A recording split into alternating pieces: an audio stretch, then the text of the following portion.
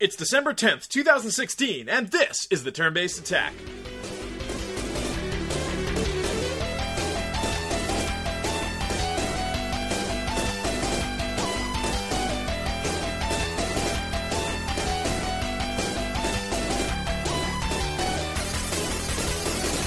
Welcome to Turn-Based Attack. We recorded during a snowstorm last week. This week, the temperature is now 30 below. Yeah. So we're out of the fridge and into the freezer, so to speak. But this weather does keep you indoors, which allows you to play more video games. Your host this week, myself, Lee. Rob is here. Yo. It's a Saturday. I was just enjoying some Final Fantasy 15. And I think I mean enjoying. It's a good game.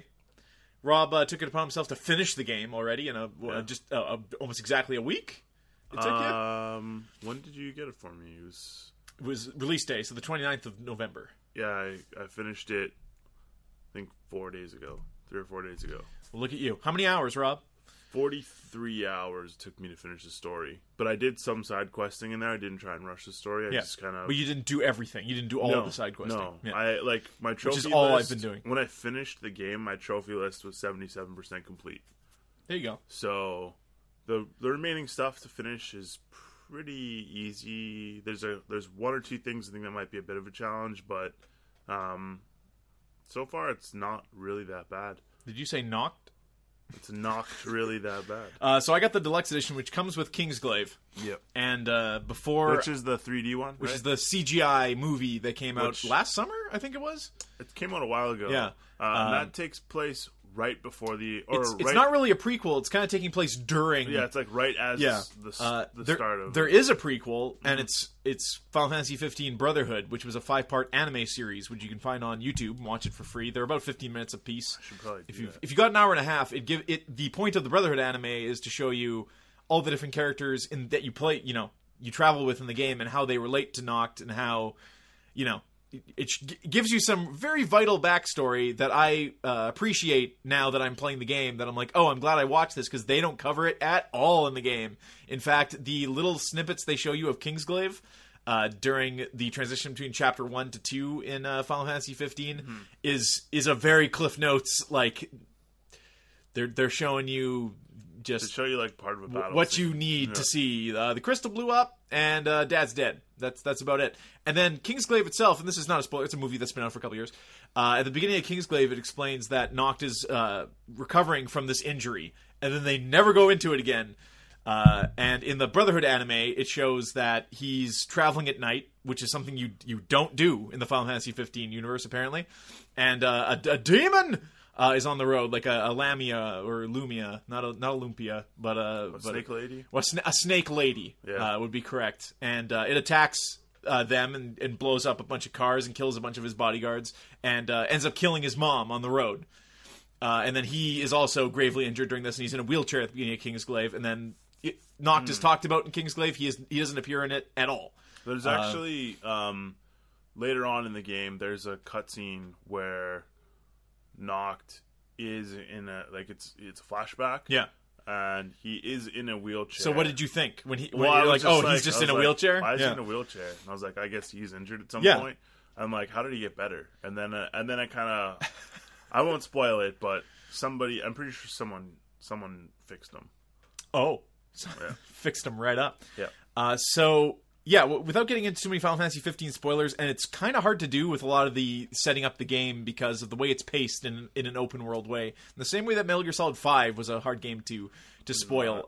So my thoughts on this game is basically Final Fantasy. I've played the majority of them and liked the majority of them, to be completely honest with you. This is good. This is fun. I'm enjoying it. I think the storytelling and how they kind of set up the story in this game is a little lame. I feel like you could be driven a little more, and then the way the story is paced throughout, or at least as far as I've gone, because like I said, I'm doing most of the side quest stuff, so I'm not pushing it forward. It moves very slowly, and if I hadn't watched Kingsglaive and had the primer of the anime as well, I'm not sure what my feelings would be on these characters and how attached I would be to seeing the main story through. Do you think a Final Fantasy game suffers because of this, or do you think because the soul is there and the characters are constantly bickering at one another, and you feel like there's a driving force behind your adventures, well, that it's going to pull you through? So again, going into like, or rather, trying not to spoil anything. I guess my whole take on it is that, yeah, like the interaction between the four characters, like the four characters in your party, is pretty good. Like, it's cool to see them, bickering or bantering, whatever you want to call it, or like lots of asides. And passive aggressive sarcasm. Sure, but there's there's scenes that happen when you camp, whether it's like first thing in the morning, like one of them will wake you up, or say like, hey, let's go fishing or something like that, or like sometimes Ignis will wake you up and be like, or right after you wake up, you'll be like, hey, need your help making breakfast, and then you gotta help them, and they talk about things while they're doing this, and that just like builds the rapport. And if you blast through the story, you're gonna miss that stuff, so it's gonna feel like these characters aren't as closely connected as they actually are meant to. But there are other things that happen in the game, that like the main kind of driving force for you to go and beat the main villain, which, like you had said, chapter 1 and chapter 2, between that you get to see kind of what happens back at home, because the premise of the game is like, you need to go to this other city to go get married to this woman. Kingsglaive sets it up that you're going to get married in secret. There's the evil, to set up Final Fantasy 15 period, there's an evil empire using Magitech to basically, they're looking for dominance, taking over the entire world, let's say. There's another nation that has a magic ring and a crystal that's protecting this giant city, and their wall, their defenses haven't been broken yet. Right. At the beginning of Final Fantasy 15, you were traveling with your best friend from high school, your bodyguard / trainer, and your royal advisor is who these three characters are. And the anime sets up in each episode how they come to know Nox and Noct, rather. Yeah. Nox is actually the main character from Kingsglaive. God damn it.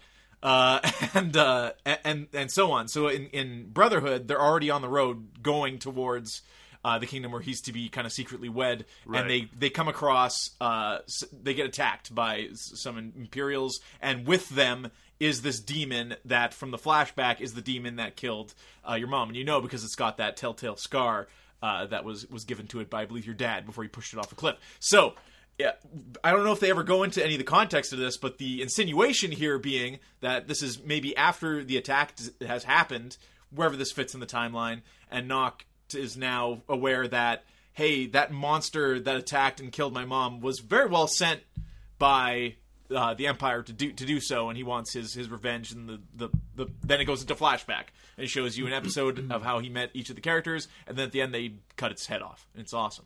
It's really badass. Didn't see any of that in the game. No. So that's not touched upon really at all, as far as I know. Yeah, and Kingsglaive shows like basically the king's ring of special bodyguards, and how they were infiltrated by the Empire, and how basically the Empire really wants that ring. They want to destroy that crystal. They want to finally take these guys over, and they want that cool ring. But in Kingsglaive, it's set up that this ring only works with the royal bloodline. You are judged by the previously deceased kings, whether you can wield it or not. In the movie, and again, I'm going to spoil the hell out of the Kingsglaive movie. That knight that you see killing King Regis ends up, spoiler alert, being the leader of basically that ring, that Knights of the Round, so to speak, who's been corrupted, so to speak. And then the main character there, Nox, puts on this ring, and they're like, "You're not a royal. We're just gonna kill you now."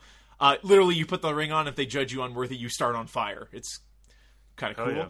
I don't know if that's covered in the game at all, but basically he's given the knight to save the city, and he and a bunch of statues that come to life repel the attack you see while you're sleeping at the pier in Final Fantasy 15. And then Noct can't go home, so him and his buddies, this part I am at the game really early on, are basically just kind of bombing around Hammerhead, being like, well, shit, now what? They don't know if the princess is dead.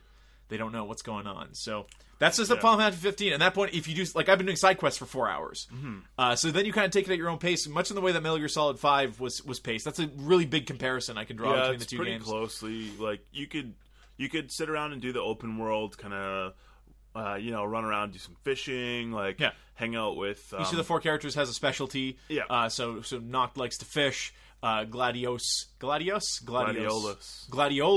Leos likes survival things. He likes camping with his Coleman camping gear. Yeah, he doesn't have any sort of like interactable thing really. He just picks up extra items while you're running around, or while like after battles he'll sometimes pick up extra items. I mean, which is appreciated. Yeah, Ignis cooks for you every morning. So He's when the you're dad. camping, when you're camping, he'll cook meals which give you stat boosts, or like can make you immune to stats as you find different cooking recipes, he thinks of different ways to put them together. If you go eat something in a diner, he'll come up with like his version of it, which is also kind of cool. And then the photo taking, which is very interesting and kind of fun. Every time you turn in for the day, whether it be at camp or a motel or something like that, Prompto has taken 10 shots about candid shots or shots you can actually prompt to happen when you visit new locations, and then you can save them, share them, do whatever you want, and that's kind of neat, because then you a quick flashback of what you did that day, especially if you save midday and come back to the game a week later and see like, oh, this was the same day as when I played 3 weeks ago. That's pretty cool. I don't want to like spoil it too much, but I'll just say it's important that you save a couple of those photos at least. Okay. For stuff that happens towards the end of the game. All right. Yeah. Crystal Chronicles? They're pulling some memory bullshit? So save them to your hard drive, share them to the... Just save them in the game. Just just when it says like, you can like when it prompts you to view or save the photos. Yeah. Have a couple good ones saved. Squared away. Yeah. Okay, fair enough. Are you saying they do like a Facebook in memoriam at the end of the game, Rob, where they flash some of those photos? I can't say. Okay. But in any case, the battle. If you played no one played the tutorial to this game. Apparently, I did. Very much like Kingdom Hearts. When you fire up the first Kingdom Hearts, it introduces you to the ideas of how the battle is going to work, the thing that you will do for the majority of the game. There's a couple things with that. Do you like the battle system? You notoriously don't like Final Fantasy XII's battle system. Yeah, so if you play the game in wait mode, it feels a little bit more like Final Fantasy XII. It even shows you like the lines of what your characters are aiming at, like what they're viewing to attack at. But the wait mode system seems slow. Pretty. Like when you're not standing still, it seems like it's the same game. But when you are standing still, it gives you a second to be like, all right, what do I want to do here? Do I want to scan this enemy and see what it's weak against? Do I just want to throw a spell over there? What do I want to do? So it doesn't change how the game plays so much. It just kind of gives you moments to plan things out a little bit differently. I've only played in active mode. Yeah, so. I didn't switch to wait mode until the end of the game, or until I beat the game. Yeah. But with that said, the tutorial, so if you played, there was 2 demos. There was the Duske whatever demo, the first one. Behemoth. Yeah, and then there was the second demo, the Platinum demo. There was 3. There was one in Japan, I think that was exclusive to them as well, maybe. But whatever. Yeah. Either way, I mean, I played 2 of them. You've beaten the game, so you've played that content in one way or the other. The Platinum demo, if you beat it, you got to see Carbuncle, the little like ferret fox, whatever, the fox thing. Fennec fox, I think is what it's called. Sure. And it has a little crystal on its head. Little cute little fox. A Carbuncle's ruby. Please, Rob. He's got his little cute little fox thing, and he shows up in the tutorial. Yeah, he's like, and he like let me tell you all about fighting. He tells you stuff, and you're like, all right, cool, man. You even get to name him already. In the demo. Like in the tutorial, he's apparating weapons. Like the whole thing in the game is that there's no solid weapons per se. They're being apparated, and you learn that with the ring thing in the Kingsglaive is that the king and people around him they're channeling magic through him, and once in Kingsglaive the king dies, they can no longer create weapons or use warp strikes and stuff like that. But basically, the king had his group of people, like Noct has his 3 buddies in the car there, and their powers are tied to him. Which finally makes sense that if you're playing as one character and Noct dies, then it's considered a wipe. Yeah, because it finally makes sense. Unlike in 13, where if lightning went down, it's like, oh, it's over. Yeah. Oh, okay. Okay. She's dead. So the tutorial sets up the battle. Tutorials does set up the battle system. Square to block and parry. You hold circle to attack. You switch between 4 active weapons or magic. Noct can equip any weapon in the game, pretty much, including magic. Whereas the other characters kind of have a certain weapons they can equip. Primary and a secondary. Yeah, you can totally equip Noct with pistols and just stand back and just shoot your guns, which is fine. There's a tire, which changes not only the cosmetic look of your characters, but also can affect their stats, as every weapon and accessory do. There's a sphere grid. Hell yeah! Sort of. It's sort of. No, it's a very sphere, bro. It's a sphere. It's a sphere grid in the same like cosmetic appearance as the sphere grid. Use AP ability points to unlock different things on the sphere grid. Some of them will cost a pittance. Some of them are expensive. You know, like when they re-released FF10 and you could go anywhere. You could start anywhere. That was like a mode you could enter, where it's like free sphere grid, where you could from the beginning of the game like take any character on any area. Make them a monster. It's not like that at all. It's very there's different like parts within the sphere grid. Let's call it the Ascension. And that goes back to the techniques, which each character you have can equip one. I don't assume they ever let you equip more than one technique. No, they don't. Well, you can switch the technique you have equipped, sure, but you in battle you can't equip. You end up at the end of the game you have 3 equipped, and you can choose between them. You would just hit the pause button and equip it, and then go and equip it. Okay, so that sucks. Yeah, they're all equippable at any time. So that's bringing us around to the thing I think we have to complain about at this game, is that the battle system, while stylish and fun, and it's not entirely repetitive, it keeps you on your toes enough that you have to be switching things up. But aside from that, and kind of approaching a battle with, what's this thing vulnerable to? Okay, rinse and repeat. Very shallow, but whatever. Is it any more shallow than waiting for a meter to fill up and hitting attack once? No. It's not. It's what I was going to say about the demo and Carbuncle before I forget is that Carbuncle is pretty much told like he's a summon. Yeah. Right? In past games. And in this one.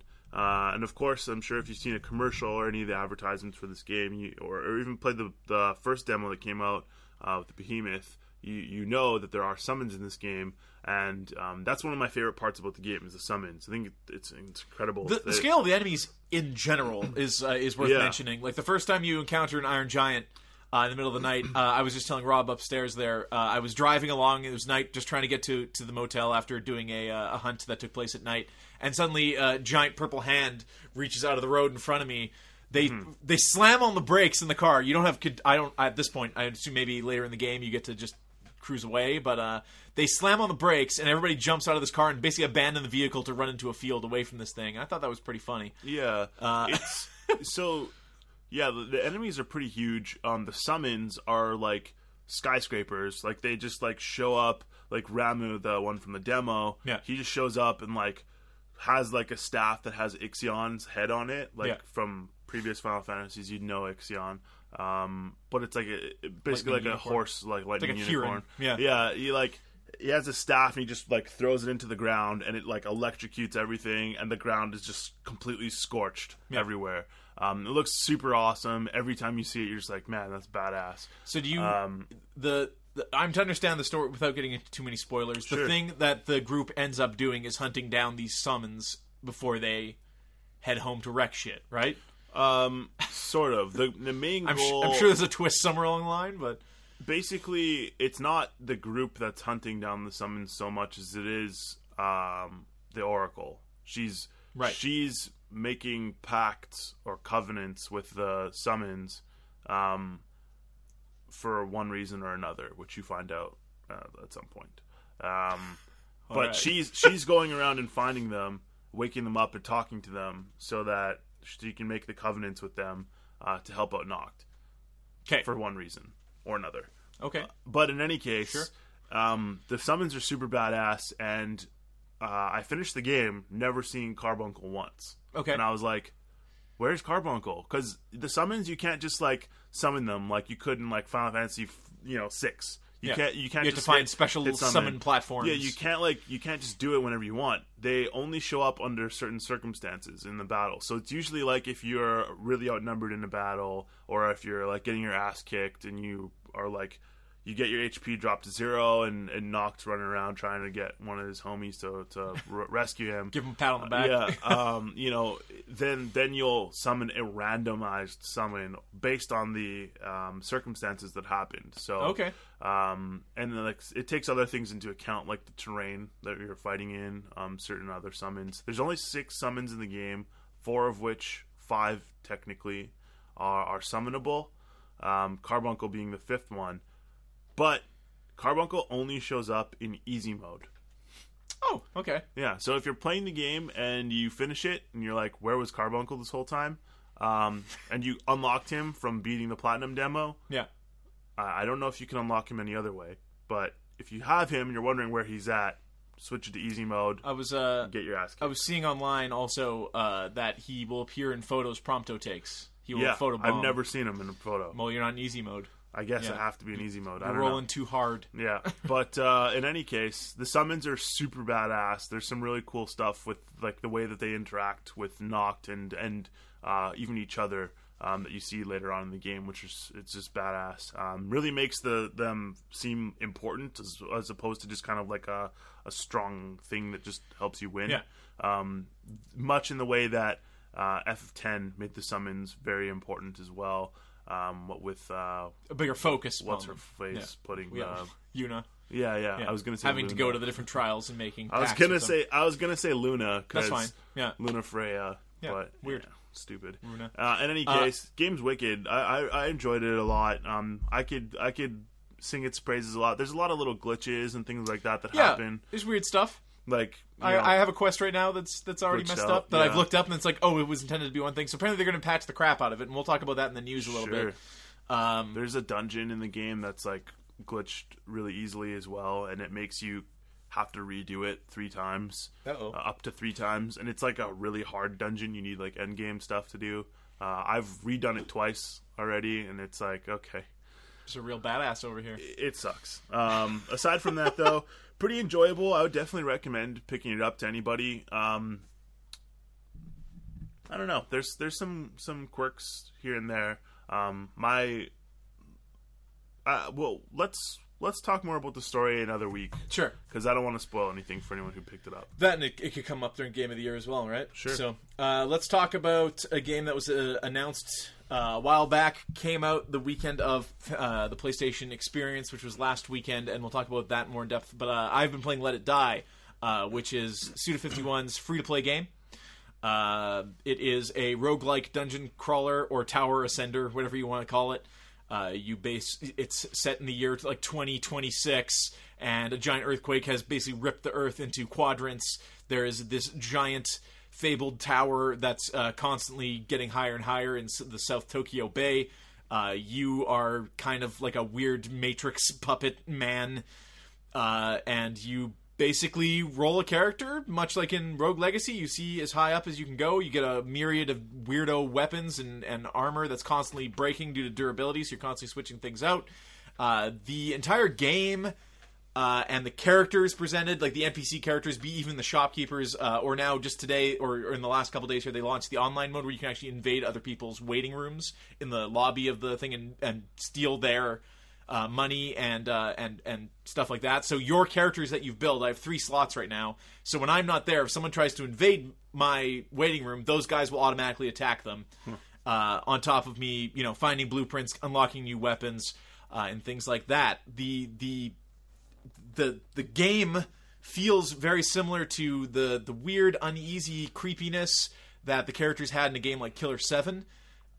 Where the dialogue is being spoken to you, the just the way the characters move and are animated is uncomfortable and kind of creepy.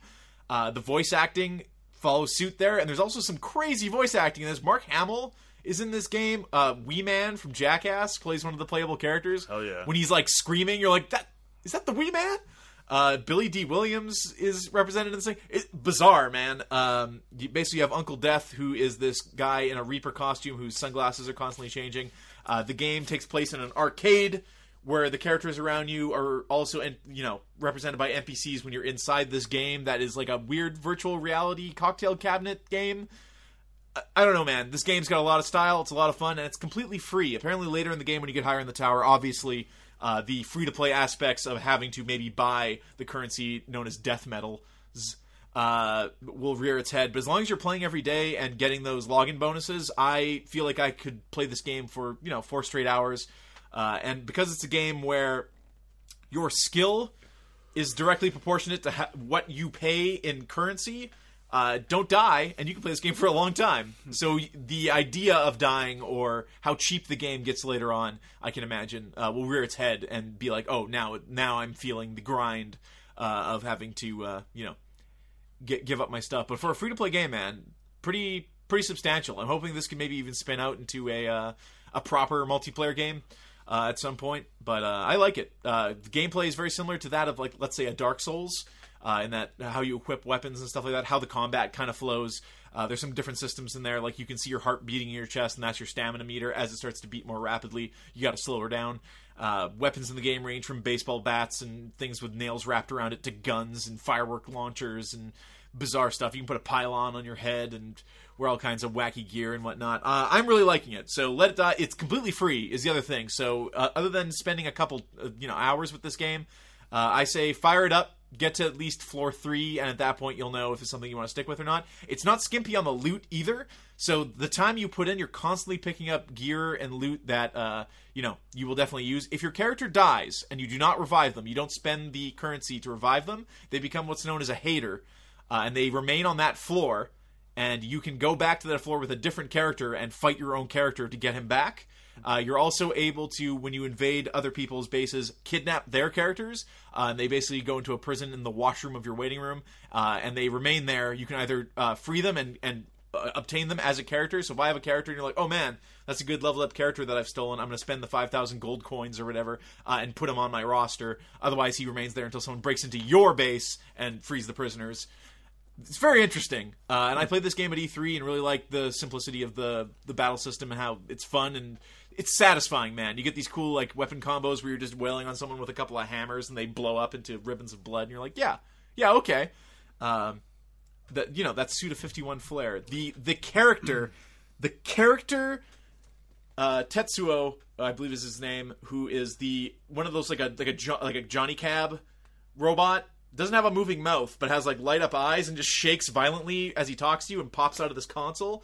He's the one that lets you invade other people's bases. He is unnerving, and I love it. I can't talk to that guy enough, and that's always my favorite part of Suda games is this otherworldliness that the animation has and these characters have. So I really don't like Suda. I know. I hate it. Did you ever play Killer 7 or like No More Heroes or what have you played of I these? played No More Heroes.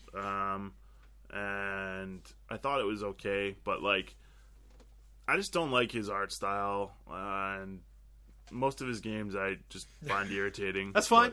Yeah. But I mean, I'll try it out. We'll see if I like it, and it sounds like it's got some cool elements. My PlayStation Plus just expired. I realized, so I'm like, I wonder if this will work without it. Ziggy's weighing in on Let It Die. Yeah, he's a fan. Why'd you get lost? You jerk. Yeah. All right. Cool.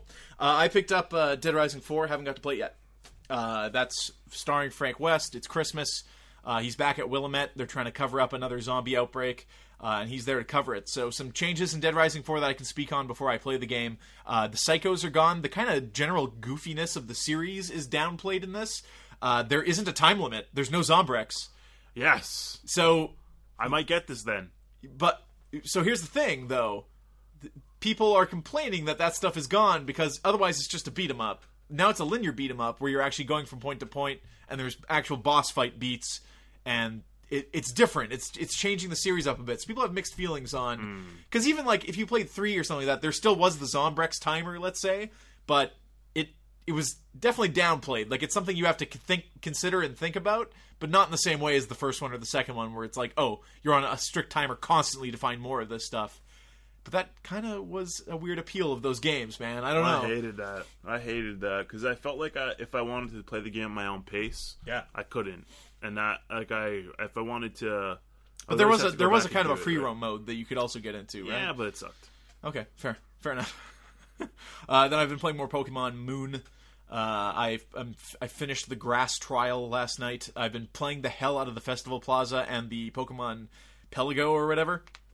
which basically allows you to deposit Pokemon to EV train while you go and do other things, and then you drop berries in this basket, and you can send Pokemon to this cave to find things. It's all of this, like, side mini game. So instead of grinding out for items or grinding out EV values in real time, in the morning or whenever you play the game at lunch, you set your Pokemon to train for 8 hours, and whenever you come back to them, they've trained while you haven't been playing the game. And that's really a welcome change to how that works in Pokemon. Let me tell you something.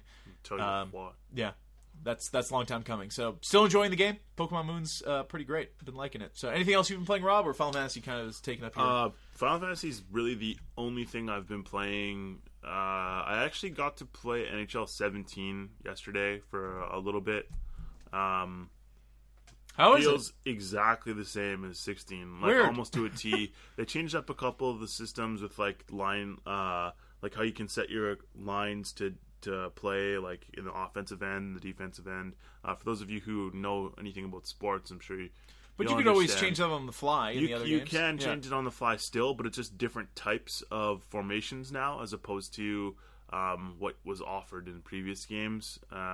There's the GM mode or whatever now, right? Like it's more robust. There's more online things to do. Like there's a DraftKings mode. If for those of you who Like play, a sponsored DraftKings mode? I don't know if Dot, it's DraftKings.com? I don't know if it's like that, but it's like you get a team that you just draft players into, and then So you you get try to and be go Vegas. as far as you can with that team, and you get like points or whatever Okay. based on it. So they've adapted some of the stuff from like the Madden series into this, and apparently the GM mode is more robust now as well. You can make your own arenas and Yeah, stuff. I'm super excited about that because I've always been really passionate about that being in there. Hopefully next September when 18 rolls around, they'll have Keep that it'll and improve on it. Yeah. yeah, I'd be excited for that Play because the even I'm not number, buying another one until like I say do it if you play NHL games, get it 1 year and then wait. So if you're on like NHL 15, pick up this year. If you got NHL 16, wait till next year. Wait till 18. Do odds or evens. Don't get every year. It's too much. But what if the year I wasn't going to buy one has a cover athlete that I want? Don't bother. Well, Rob, it's we're cruising for a bruising here at the end of Q4. Not a whole lot more coming out. There's a Wild Guns Reloaded coming Can out. I just say Yeah, that Yes. this Final Fantasy game, yeah.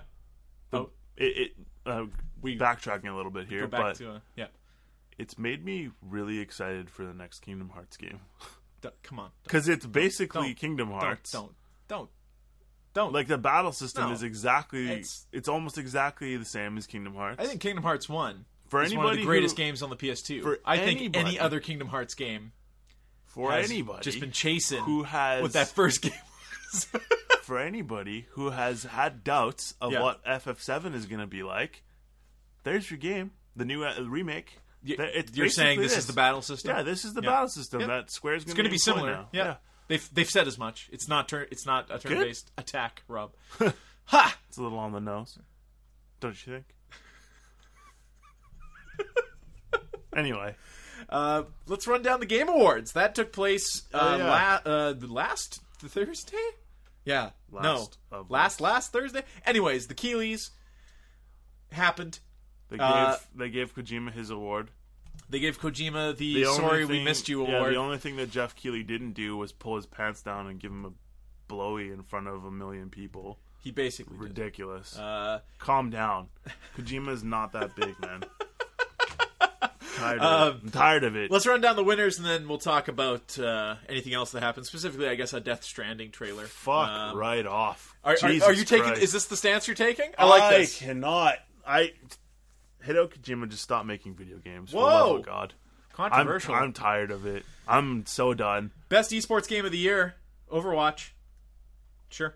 Has Overwatch had like esports tournaments? Yeah, Okay. Sure. they do. There's there's tournaments for like 50 grand. Dota 2, League of Legends. No longer. Those Watch are out. Those are just they're old hat. Best esports team: Cloud9. No idea who that is. Wow. Okay, Cloud9, Mango. Shouts to my boy Mango. Okay. There you go. Super Smash Bros. Melee. Best esports player: Cold Zero. Yeah, I was really hoping for Hungrybox to win that, mostly because Smash Fam, but whatever. Okay. I didn't know you had so many opinions. I do. Best fan creation. No winner was announced during the show for this award. which also had 2 fan-created games removed from the nominees list after they were announced. Probably because they got fucking cease and desists from Nintendo or something. So I don't know what they were, but one of them was the brutal Doom 64, that like top-down de-resed Doom thing someone made. But then they were also nominating Doom in this show, so the id guys were there. So you have a fan-made thing, which is an IP violation, and you can't do, being honored in a... There's some stupid decisions all over this thing that we'll get into in a moment. Winner, Boogie2988, Trending Gamer. Not entirely sure. Boogie2988's that guy who's Guess like... I'm out of touch. He's like a really overweight nerd who like makes gotta be more specific. videos about like... Remember that video of that really overweight nerd guy flipping the table at the Magic cards? Sure. Just look him up. I'd say overweight, not to be offensive, but because he himself expresses that he's self-deprecating, unhappy with his appearance and all this. Most anticipated game goes to Legend of Zelda: Breath of the Wild. Get out of my... Best multiplayer, Overwatch. Best see sports racing goes to Forza Horizon 3, which I do hear... Pronounce it properly, please. Forza Thank Horizon. You. Best family game goes to Pokemon Go. Best strategy game, Civilization 6. Sorry, I feel like I called all of these almost exactly. Like we should have had... Yeah. Just like the 2 Death Stranding trailers, someone should go back and line up the 2 podcasts together, and you'll actually hear that Rob calls the winners before I do. Best fighting game goes to Street Fighter 5. Yeah, okay. Wow, what else is in that category? Killer Instinct, King of Fighters, and Pokken Tournament. Oh, I said Pokken Tournament over Street Fighter 5. Because you're naive. Well, because I don't like Capcom. Best RPG goes to The Witcher 3's DLC, Blood and Wine. What else is in that? Dark Souls 3, Deus Ex Mankind Divided, X-Blade Chronicles X, and World of Warcraft expansion. I think I said that. I think that this one would win. Sure. Witcher. In a world where there's no Pokemon or Final Fantasy nominated. Well, they're not real RPGs. Best action game went to Dishonored 2, and I'm pretty sure this was featured before and after a Dishonored 2 commercial, which is a little strange. A little strange. Pretty sure I called that too.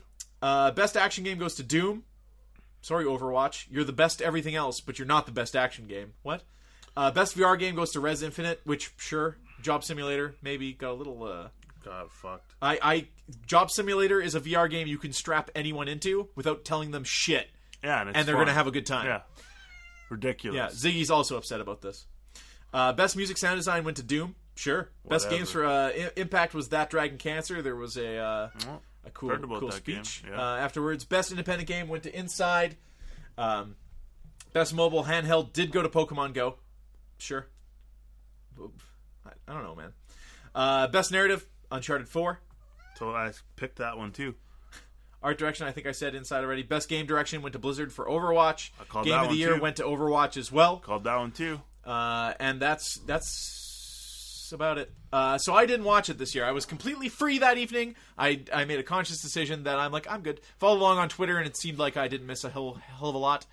You missed the Hideo Kojima thing and the Death Stranding thing, and him and Guillermo del Toro's Fuck Konami campaign. Admittedly entertaining, but what is this game? It's going to use the Guerrilla engine, which is what Horizon Zero Dawn is using. Of course, Hideo Kojima is working in-house at Sony, so why wouldn't you use an engine that is looking pretty good, to be completely honest? That Horizon game is looking fancy. So they played a new trailer. We got Oil Babies. We got Maz Mikkelsen. Featured with bleeding oil eyes and oil soldiers and basically the bad guy from Doctor Strange shows up wearing military fatigues with skeleton soldiers. Like, I give shit. Stop showing me burning whales and skeleton people and oil babies in your fucking game. I'm tired of it. So this is the first year of 4, presumably until this game comes out. So we'll know. I can't. I hate Hideo Kojima's games. Is it the pretentiousness? What is it?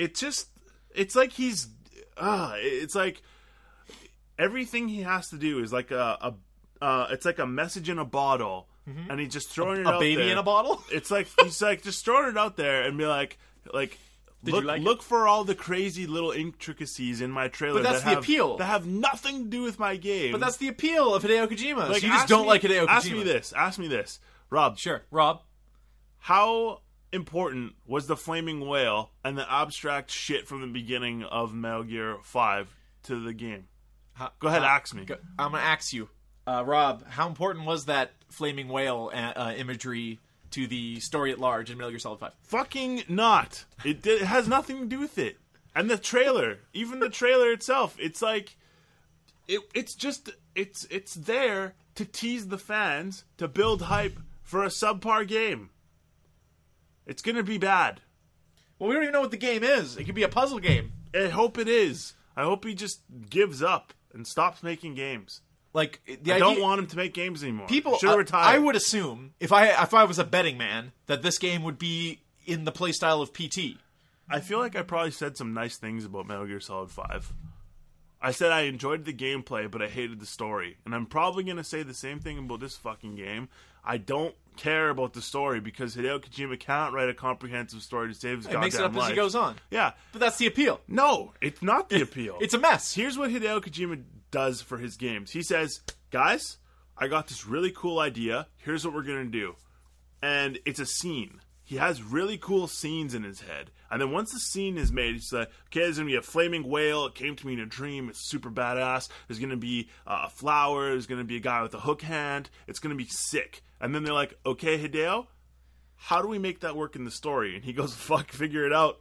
And then walks away. And then and then walks away. And that's why I don't like his storytelling. I think it's like someone who has like a split personality trying to tell you like one story cohesively. It doesn't make sense. Or it's broken up so much that you're like, wait, what? How the what? Well, I mean, these two trailers aren't meant to divulge anything about what the game's about. But they're like connected with each other for the sake of being connected to each other. It'll all come together. The thing with the baby, with Norman Reedus' baby disappears falling and then it appears. Fuck off! I don't care about it's it. Fun. Man. Why? What's the point? What's the point of a teleporting baby? What's the point of Mads Mikkelsen saying shush? I think, you can Is he supposed to be Quiet's dad?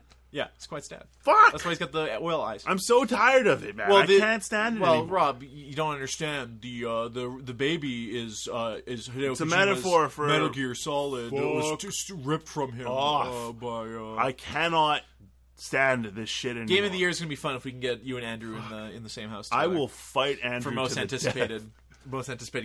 Yeah. All right, anticipate fucking WWE. Anticipate. Let's run down PSX. The PlayStation Experience. Did you watch their keynote? I tuned in late to that after you started texting me about it. It was way better than their E3 showing for sure. Go Madden. Go John Madden. Yakuza Kiwami is coming out. That's going to be a remake of the PS2 classic on PS4. Windjammers, the French Windjammers scene could be heard all the way over here in Canada.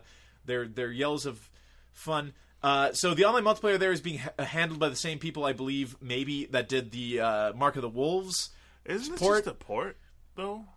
Yes, but there's online multiplayer, and it's meant to be an esports game. Like, people take this game very seriously. Whatever. YouTube French Windjammers, and you're going to see some shit. It's a Neo Geo arcade game, basically future Frisbee extreme sports. Yeah, Frisbees bounce off of walls and stuff. I'm not going to run down everything here because there's a ton of stuff. Head-to-head versus mode comes to Pyre, the new RPG from Bastion team. They showed Ni no Kuni 2. They showed about that, even though I never finished the first one. PS4 is getting the Danganronpa games, both 1 and 2, and 3 is going to be that's that titty game, right? I don't believe that it's a titty game. No, Danganronpa. I'm pretty sure there might be titties in it. No, that's that game where all the girls are like fucking quadruple H cup size. I don't know that that's the case. I'm pretty sure. Okay, sure. I'll take your word for it. I might be thinking of a different one, but I could be wrong.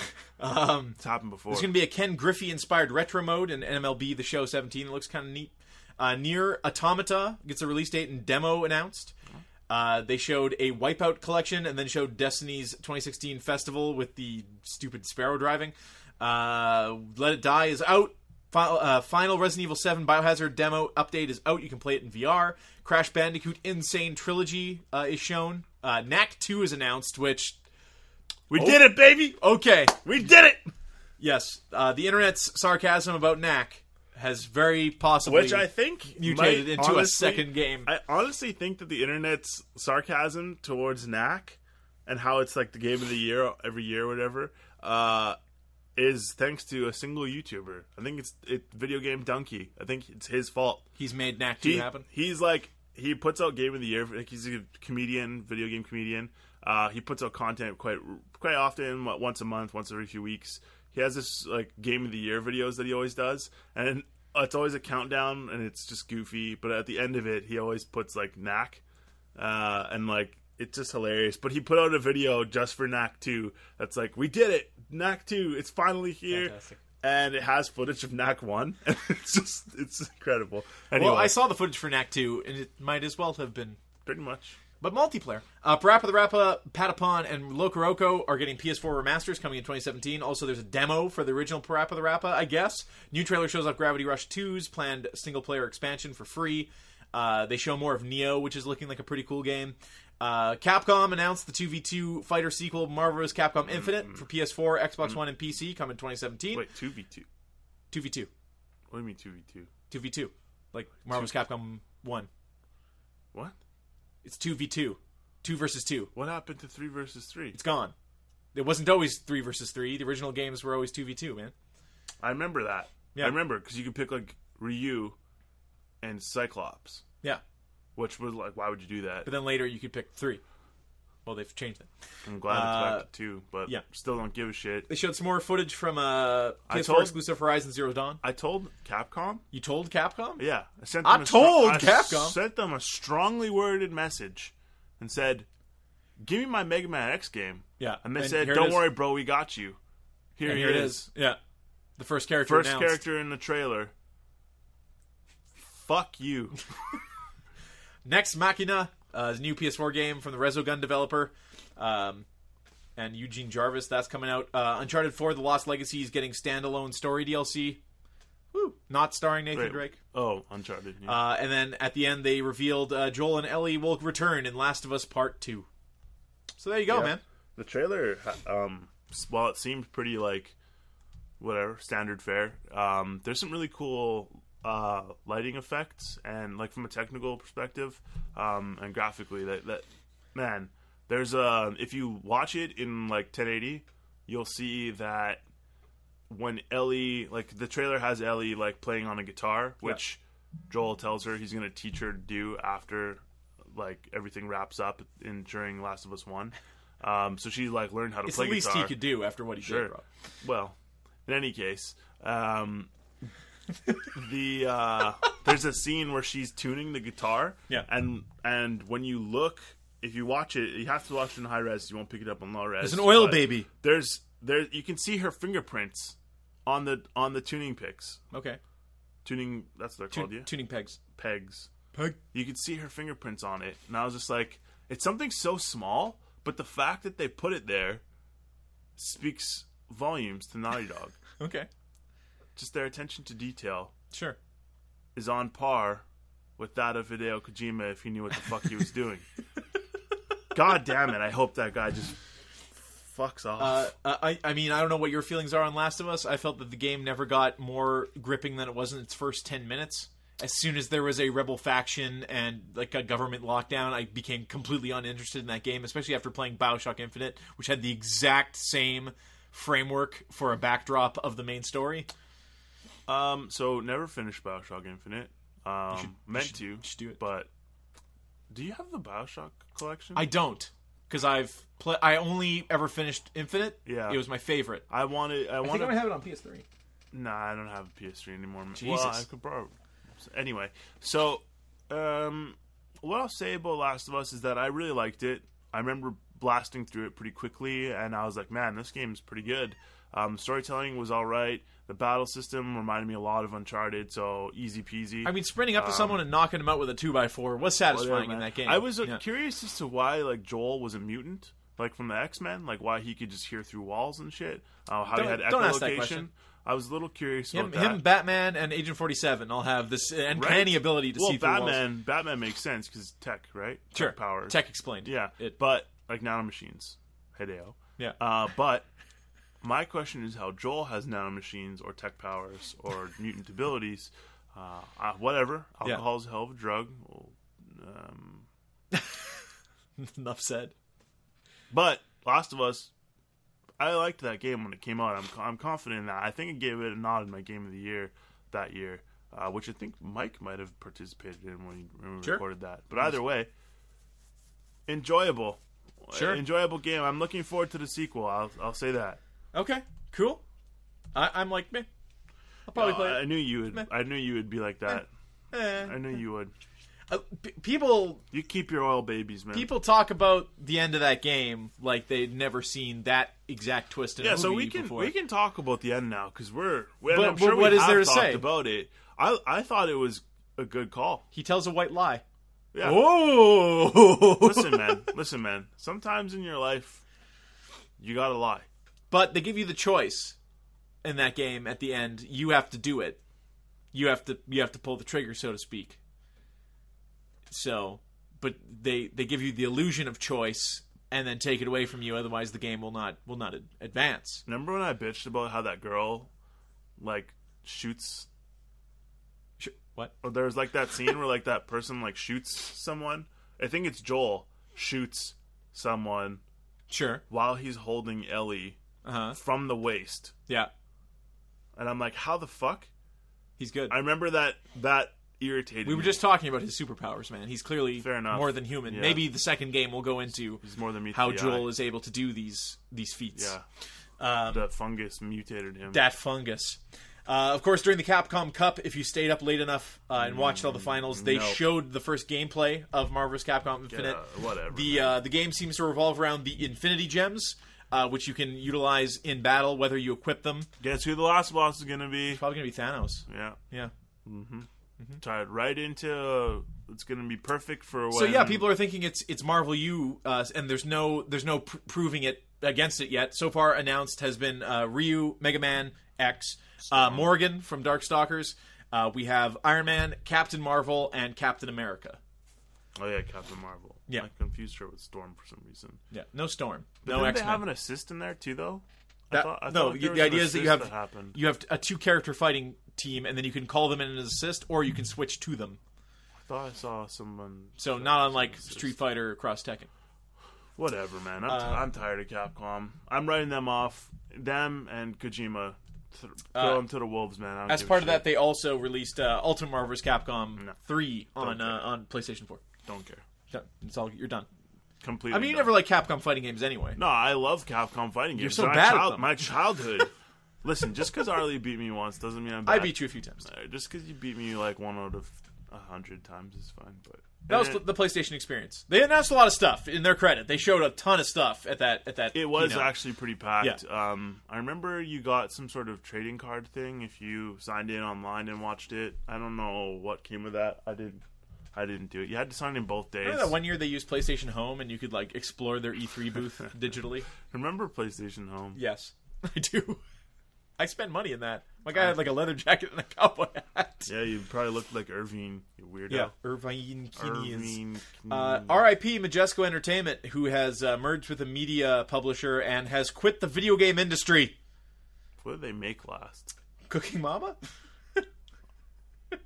Remember when Cooking Mama, when you'd mess something up and she'd say something and you couldn't ever figure out what she Wonderful. said? Yeah. Do not mind. So they rose to prominence as a publisher of titles for core gamers like the Blood Rain games. Psychonauts, of course, was them as well. The Cooking Mama series. Wait, Jillian Psychonauts? Michaels' Fitness Ultimatum. Psychonauts? And Psychonauts? They publish Psychonauts. They're they're game okay. publisher. I thought Yeah. that They kind of dipped into shovelware when the Wii came around with the aforementioned everyone Cooking did. Mamas and Yeah, stuff. Everyone did. And they were basically like the team you could go to with your semi-indie game and be like, can we get some publishing dollars? And they're like, that looks like it'll make its money back. Sure. So they're gone. They were almost delisted from the NASDAQ a while ago for being under the $1 minimum. They also developed, what was it, Boy and His Blob, and the Way Forward game, Gone Home, was also a Majesco game.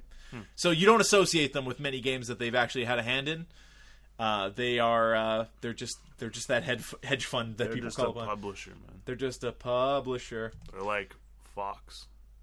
So it was semi-leaked this week that the Nintendo Switch will be bringing GameCube games to its virtual console, meaning Super Smash Bros. Melee will finally be featured on a console that can plug into an HDMI port, meaning no more CRTs, meaning Melee can rise to esports prominence. Rob, your thoughts?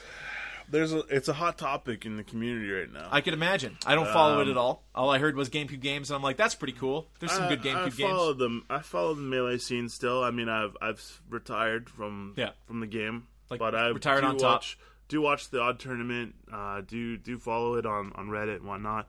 There's a lot of communication about that. So far, people are worried about input lag, but it sounds like the consensus is that having it on HDMI will reduce input lag, I think it is. But there's always going to be some anyway, so it doesn't really matter.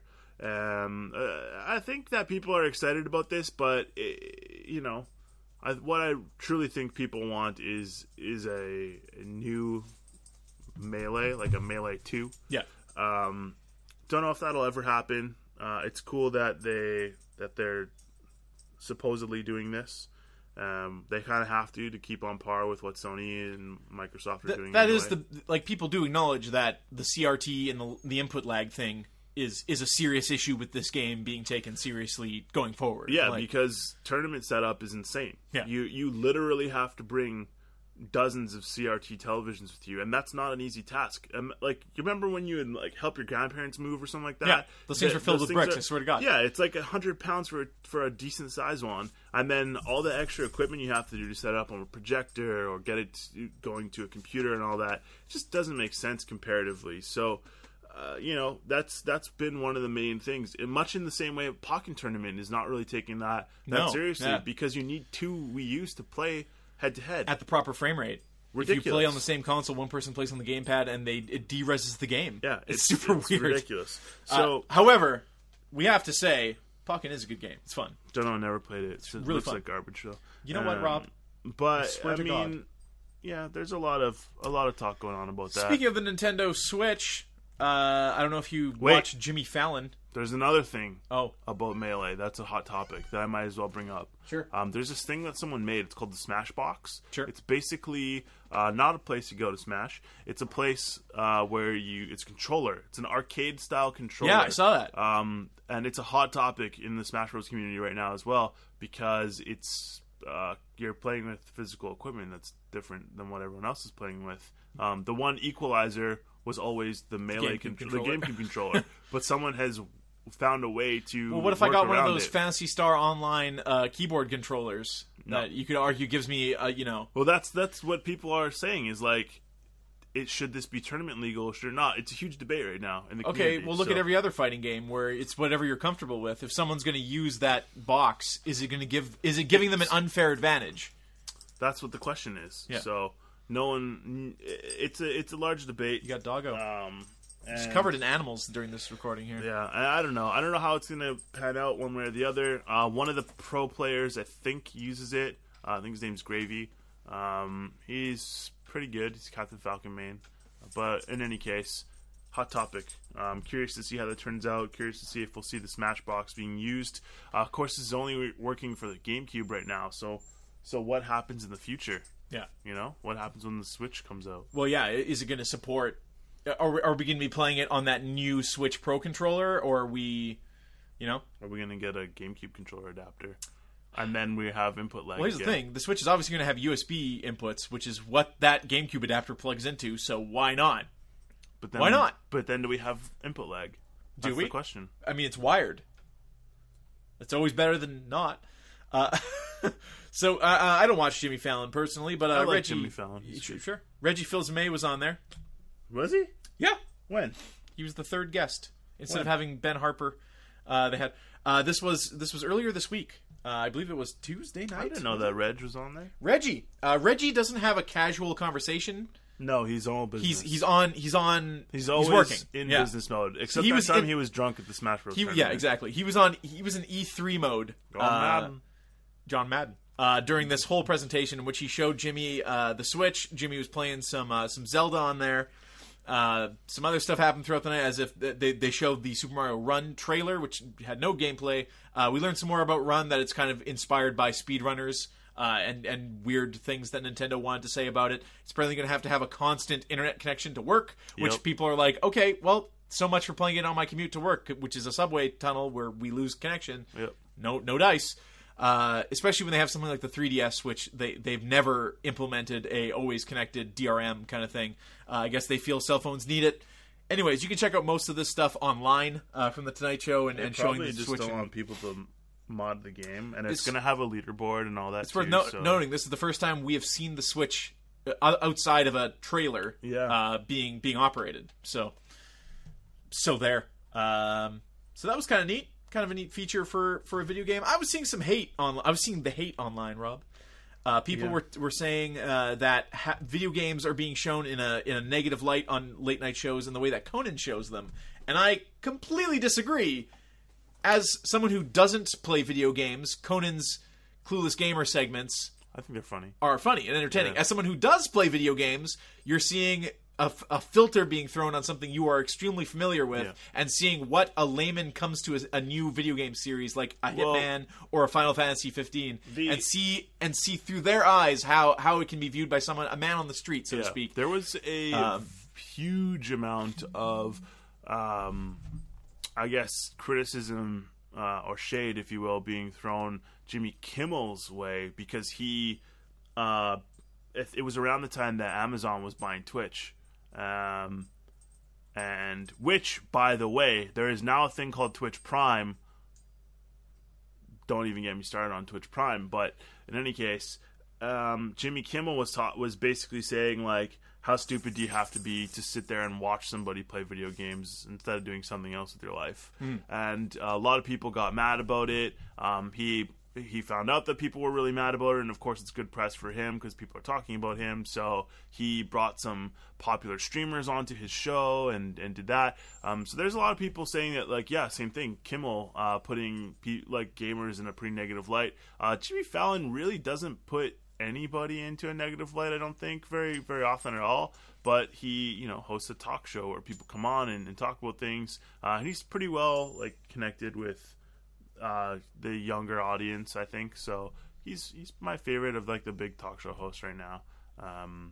But yeah, I miss you, Craig Ferguson. Yeah, Ferguson. Meters charged. It's time for the active time conversation.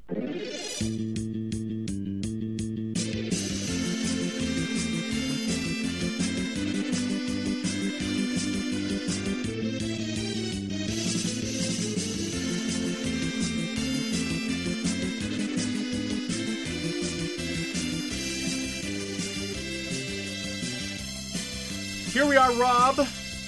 So mine, I have a few lined up actually for today, but we'll start one that I know we both can kind of weigh in on, and it's an attack on Final Fantasy's reliance, this new 15 games, reliance on the two primers they released, and apparently that Final Fantasy 15 will be getting updates to deepen the story and fix its worst chapter, which people are saying in Chapter 13. Oh my god.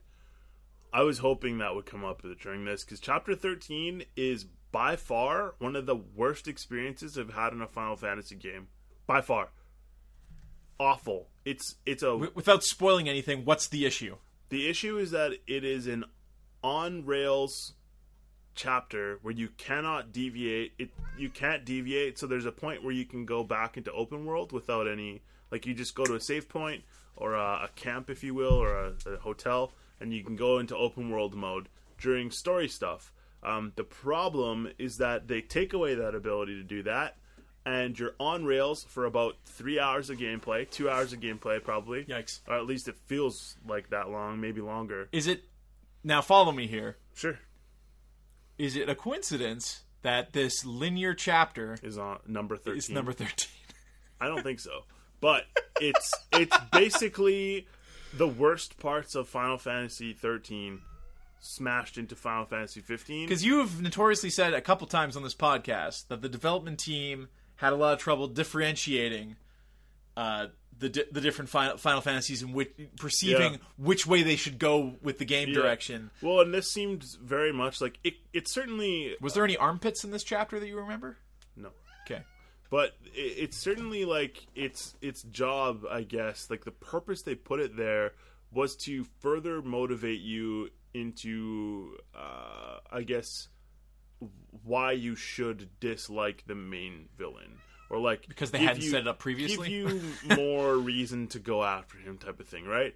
But it's just it's so dragged out, and it's so there's all these like let's call it a hallway. Let's say you're in a hallway. All right, you, Lee, are walking down a hallway. Okay. I throw hurdles into this hallway for no reason, just to give you. But they're not like hurdles; they're things you have to climb over. Okay. Or like you got to climb back down the other side. Then you got to go, and there's maybe an enemy there, and then there's like an enemy that jumps out at you around the corner, and like it just is. It's so fucking bad, and it legitimately made me want to stop playing the game at points. And I knew there was gonna be a break from this, so I was like, you know what? If we just power through this, if we can just hold on, if we can just get through this part, I'll get back to the good stuff. And there is that good stuff, and somewhat of a payoff at the end of it, but it sucks. It is actually bad. I really did not like that part of the game. It's probably my most hated part of that game, and it's great to know that they're going to be maybe patching it or doing whatever they want to do with it, but it sucks that I've already had to go through it. Tabata explained that it will receive gameplay improvements to make it more palatable for fans, like making the magical ring item more powerful. That's all. That's as vague as this article says.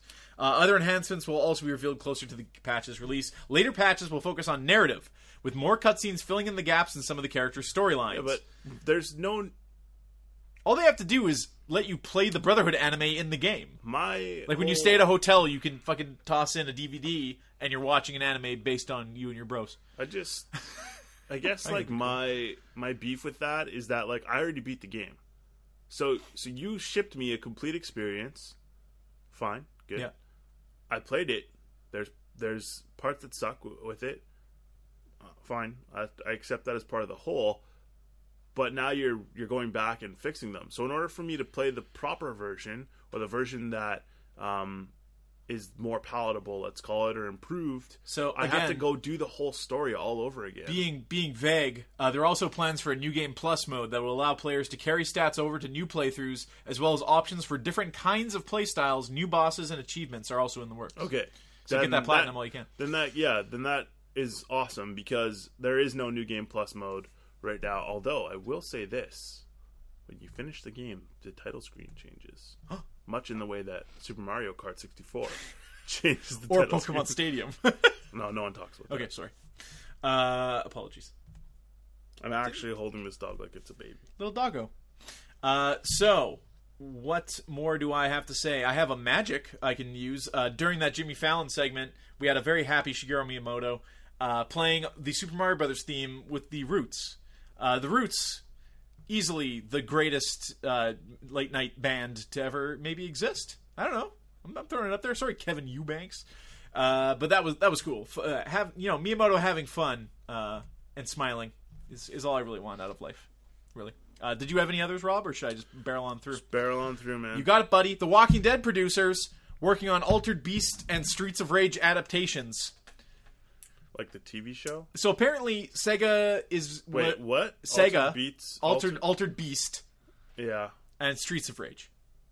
Sega has been in talks for a long time that they've been trying to shop around their game IPs for a possible TV adaptation. Golden Axe was thrown out there at some point. Unfortunately, we're not going to get a live-action Sonic the Hedgehog show on HBO because that would make bank. I could only imagine if you made it like super effed up, like it was The Sopranos. Which producers? Because I can tell you right now. No, you know, it's the Circle of Confusion people that make Fear of Walking Dead, Powers, and Outcast. Not the OG producers of the Walking Dead series. Not Frank Darabont. The article's a little No, Frank Darabont. I don't think he'll ever do a television show again after how fucked he got. He might, but he would have so many clauses in his contract. Yeah. Earlier this year, Stories International announced plans to develop a Shinobi movie. So yeah, apparently they've been shopping around 40 Sega properties, including Golden Axe, Crazy Taxi, and Virtua Fighter, for feature films, television shows, and digital series Virtua Fighter, the TV show, since 2014. Wow. Sure. A Streets of Rage. You saw Kung Fury.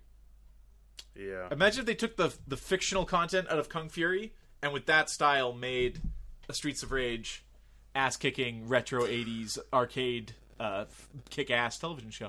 What are you laughing at, Rob? Somebody at my work set off the work alarm. Yes. And they're like spamming our inter-office IM. they're like, oh god, the alarm's gonna go off in a minute, and everyone's just laughing about it. Is that when the machine guns pop out of the walls? And Meanwhile, the directors of the company are gonna have to go down. Hunger Games shit. Quickly, I have another item, of course, to mention, is that the Build-A-Bear Workshop not only has Sonic the Hedgehog available, Tails, and Charmander the Pokemon. So if you ever wanted to get a Charmander with a leather jacket and a cowboy hat, much like my character in PlayStation Home, now is your chance. I assume these are out now. They would be remiss to not release these during the holidays. But Pikachu and Eevee have been previously featured at Build-A-Bear, so you get a quality plush and get to dress them up and pay a goddamn premium. Nice. So I got the key item this week, so if you don't mind, I'm just going to go ahead and open up the chest.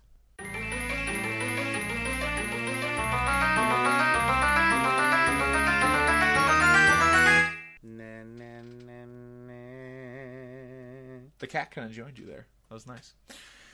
Key item this week is paying homage to a game that was larger than life when it came out. In my opinion, anyways, was a launch title. It was not Shrek. It was not Shrek, but featured all the wackiness that you might find in a Shrek, and that's Dead Rising 1 for the Xbox 360, later PC, and later PS4 and Xbox One, and they released it a few times. So this game, when it came out, I have a funny story about it, in that I was watching reviews on The Run one day, which I think it might have been part of Electric Playground still. Tallarico. And they featured, hey, this new game that's being developed by Capcom for the Xbox 360, and they showed Dead Rising. And the first time you see that game and the amount of zombies they've rendered and what you get to do to them, and what is essentially a beat-em-up with a lot of caveats, man, you are stoked. I remember my buddy Trevin coming over and being like, oh man, me and Fernando had this cool idea for a video game, and to a T explained this Dead Rising game, along with rescuing survivors and stuff like that. And I'm like, I popped in a VHS that I had the episode taped on. This is circa 2004, 2005. This is like 10 years ago. It sounds like it's a billion years ago based on the technology represented. Popped in the VHS with the episode recorded on it and showed him this game, and he's like, God damn it, Capcom owes me a check. So you play Frank West, who is a Jim West, Desperado, Rough Rider. He don't want none, he don't want nada. Frank West is he's a war photographer. He's covered wars, he's covered all kinds of things, but this is the first time he's covered the first zombie outbreak in this particular universe at the Willamette Mall in Colorado, I think it's supposed to be. So the game takes place in a mall. You are rescuing survivors. You are getting calls on a walkie-talkie from Otis constantly the entire game in text that you cannot read because the resolution is so damn big in that game. You level up your character, and the idea is that you are reliving the events of 3 days, not unlike another great game, Majora's Mask, where there are story beats throughout the days that give you some time to get to them, but for the most part, the first time you play it, you're going to want to level up as much as you can, explore them all as much as you can, and kind of ignore that story element stuff, and then you constantly reset your game in much a roguelike way, carrying Frank West's experiences, his level ups. Obviously you get more bigger health meter and stuff like that. You get EXP from killing zombies, rescuing survivors, and doing the story beats of the game, as well as taking photos in the game, a feature that people absolutely friggin' hated. Another thing in the game is its reliance on having to get certain items and going to certain places in the mall at certain times, re-spawning enemies, having to fight these enemies called psychos that are throughout the mall, that you actually get achievements for killing each one. There's achievements for saving every survivor. It's a massive game. There's a lot to do. Lots of modes are unlocked. This was before DLC, if you want to think of it that way. So you actually unlock things in the game without having to pay for them. It's ridiculous. Yeah, that's crazy, man. Was an absolutely cool game. You can get it now, I believe, on the PS4 and Xbox One for like $20 to $25 remastered, with a little, the frames are kicked up and it's looking a little good. After that, they shipped the IP to Canada, and they have made Dead Rising. Forgive me if I'm wrong about this. They made 2 off the record, 3 and 4. I could be wrong about that, and they could have only had partial involvement with 2, and then made off the record as their jumping point, much like Batman Arkham Origins was a side developer kind of taking the reins. And I believe 4 is their last game, so unless they just reissue the IP to them, the IP will now go back to Capcom for whatever the heck Dead Rising 5 might be. But yeah, I'm looking forward to playing 4. I like Frank West as a character. I like the wackiness of the game where you can just put on like sundresses and check yourself out in a mirror and put buckets on zombies' heads. And all that kind of stuff. The first game didn't have the weapon customization that was, of course, introduced in the second game. That was pretty fun with, chainsaws at the end of a broomstick and whatnot. But that first game is a lot of fun and is worth checking out. I remember when I bought my 360, I was absolutely 100% buying Dead Rising with it, and then I saw that at that point, Oblivion had come out. So Oblivion was my first game on 360. The first 3 360s I had were defective and would either grind the game disc or Red Ring. So let me tell you about the towel trick. Absolutely works. There were many play sessions that ran to 2 a.m. in the morning where obviously I'm not taking this thing back to EB Games. I'm towel tricking this thing, which would absolutely make it last the weekend. That sound, when that console decided to grind a disc, man, you wake up in a cold goddamn sweat. Yeah. You're like, oh no!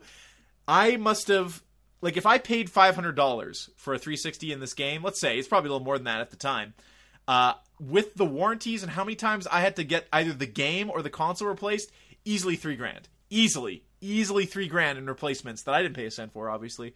But every time, of course, I went back, I got the collector's edition of Oblivion as well. I swapped out the game 4 times. I swapped out my 360 4 times as well before the 5th 360 stuck and worked. Jesus Christ. Yeah, that dog's just passed out on Rob now. Dead Rising is our key item of the week. I think this dog farted. Okay, why? It stinks. Are you sure it wasn't you? Or the cat. Anyhow, that's the show for this week. If you want to interact with us, of course, comment or what have you anywhere we post anything on the internet. Otherwise, at TurnbasedTack, sorry, on Twitter is where you find us. Lee at TurnbasedTack.com is where you can find me on email. Rob at TurnbasedTack.com is where you can find Rob. Comment, tweet, whatever you want. You want a topic or question read on there, let us know. The Game of the Year is up next. I don't know if we have another show in the interim, but I have invited some guests for Game of the Year to make it a little more of a roundtable discussion and get some me and you can only play so much, so it's nice to have some other people come in who have maybe spent a few dozen hours with games we didn't even touch this year. Another game I didn't talk about at the beginning of the show was Hitman, the 2016 thing. I bought some more of the DLC there. That is an absolutely fantastic game, and no spoilers here, will be appearing on my Game of the Year list easily. So that's it for the show, episode 47. Say goodbye, Rob. Bye.